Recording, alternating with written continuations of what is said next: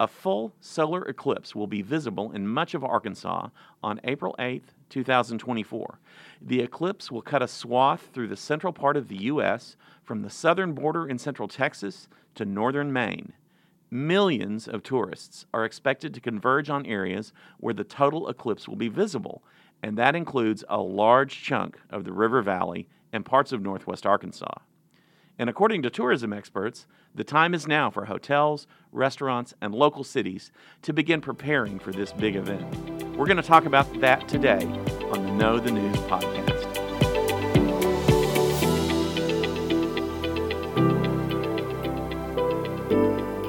Hi, my name is Rusty Turner. I'm the host of the Know the News podcast, and it's brought to you by the newsrooms of the Northwest Arkansas Democrat-Gazette and the River Valley Democrat-Gazette.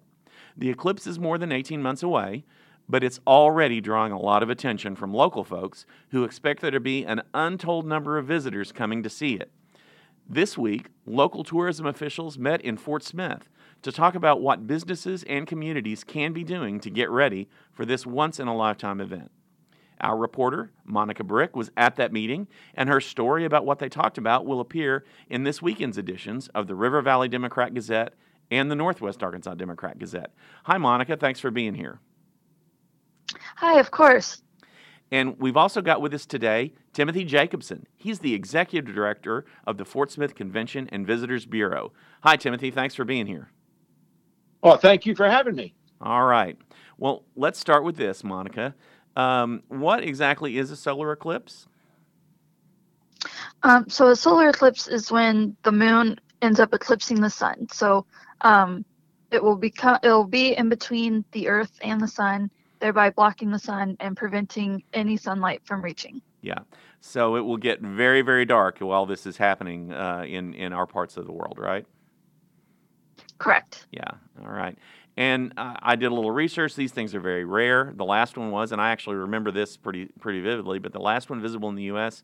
was 2017, and the next one after 2024 will be in 2045. So these things don't happen very often.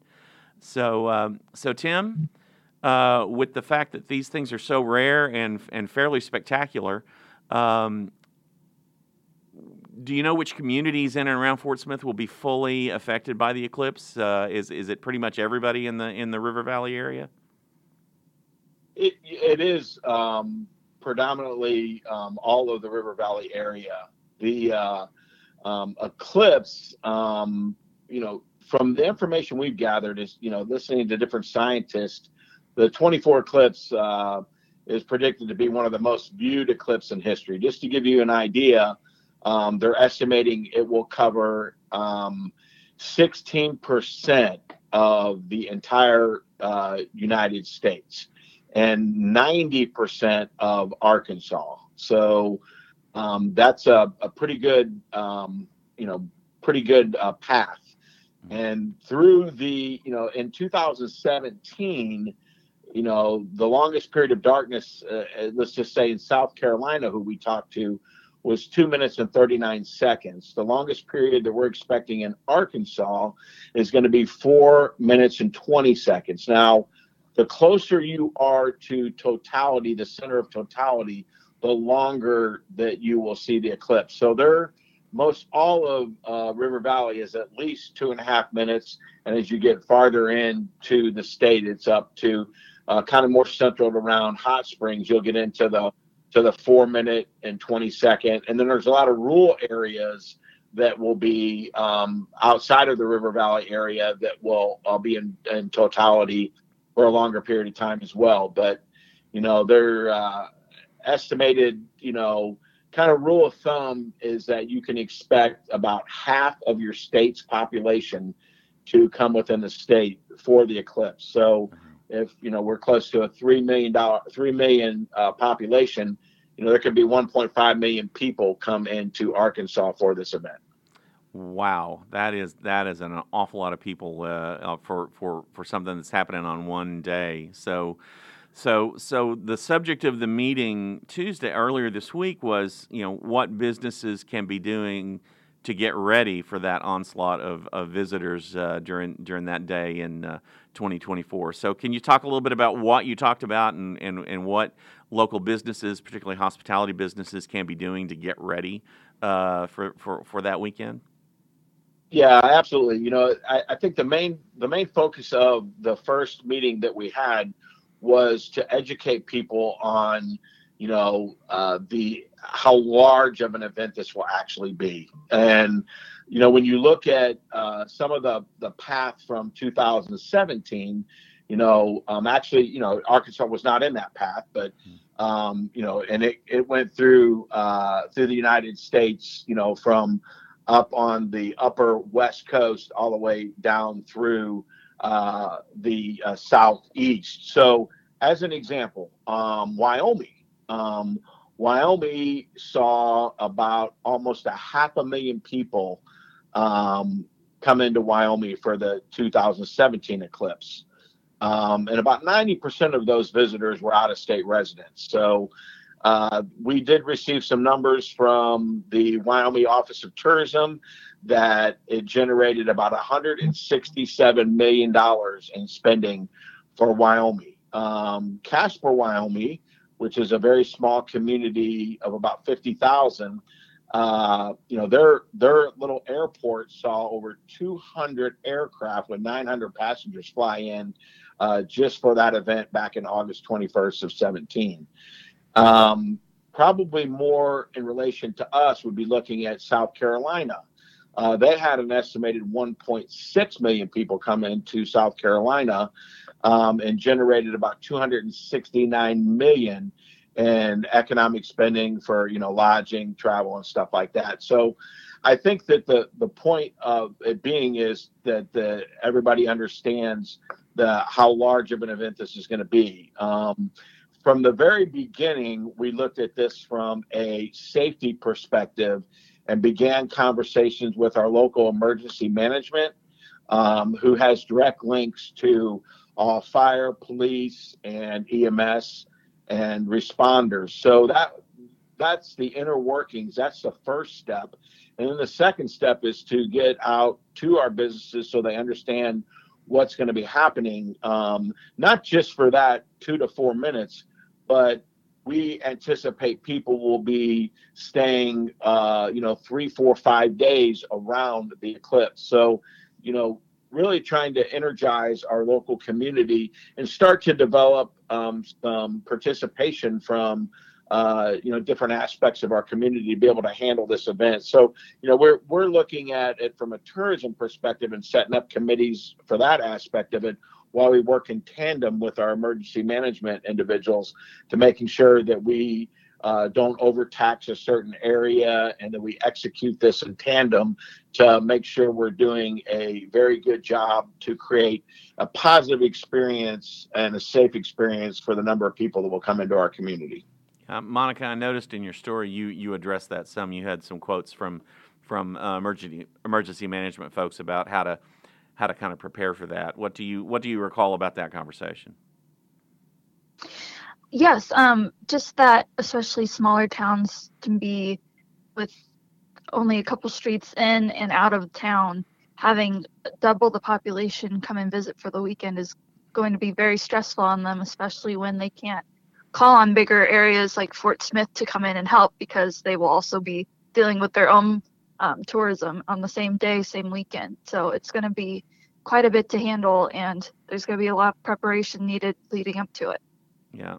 So, and Tim, you talked about this. You clearly have learned quite a bit from the experiences of other communities in 2017 about how to deal with this, and the fact that there seems to be even an even greater number of people being affected by it. You mentioned South Carolina. Were there other places that you were able to draw a little information from to help other people get ready? Absolutely. We looked at the path from 2017, and at the time I was actually located in Missouri, which was in the totality of that particular eclipse. And one of the things that we learned very quickly is some of the smaller rural communities that maybe not have as much egress and degress into their community, there was a lot of gridlock. There's stories of certain communities that, where, as an example, people got stuck on the highway for hours. School buses were delayed by hours of delivering kids home, in the evening. So one of the things that we learned by talking to some of the rural communities is that they'll leave the rural community, or they'll leave even a major metropolitan area to go into where the totality is. And if you look at the path for this one in 24, and basically the way that the River Valley sits and border to Oklahoma, only a very, very small portion of southeast Oklahoma will be in the path of the eclipse. And so we anticipate getting a lot of people coming in from Oklahoma into the River Valley, as well as coming from the south, maybe the Shreveport area, up in, coming north into the totality. You'll have areas such as Kansas City, Springfield, Brandon that will go south into the totality. And at the same time, you'll have areas like Memphis and Nashville that will go west to come into the totality. So, we've got a lot of rural areas and major metropolitan areas that are going to filter in, for the day trip. And then, we're starting to hear and see activity from international travelers as well that want to be part of this phenomenon. So, we continue to find out more and learn more. The state of Arkansas has done a very good job at taking a lead. One of the best resources right now would be arkansas.com/eclipse. They have some information on their website. They have a very unique interactive map on there where you can place a pin and it will calculate for you exactly what time the eclipse will be coming by. So and we will continue to build tools ourselves. We will have our own platforms here for Fort Smith and the River Valley, websites and social media and stuff like that, so that we're all able to send a common message out to our visitors of how they can best experience this. Yeah.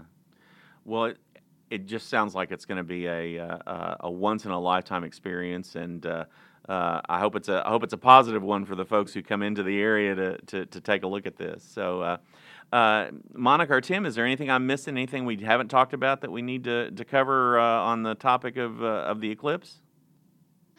No, we just say, stay tuned, and we'll continue to populate, our information and about, the opportunities that we'll have as we continue to look at growing, that time frame into some wonderful visitation and opportunities for visitors to do things and experience River Valley outside of just the eclipse itself, but making sure that we're giving out the information for people to best have an experience that will be enjoyable when they visit us here in Arkansas.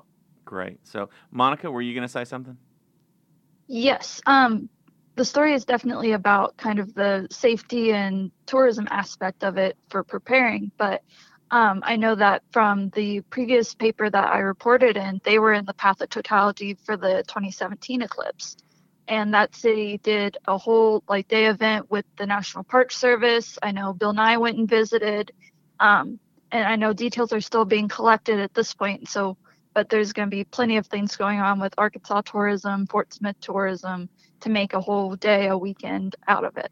Wow. So I'm dealing with two veterans of the last eclipse. So that's, you guys know what you're talking about when it comes to this sort of thing. So, all right.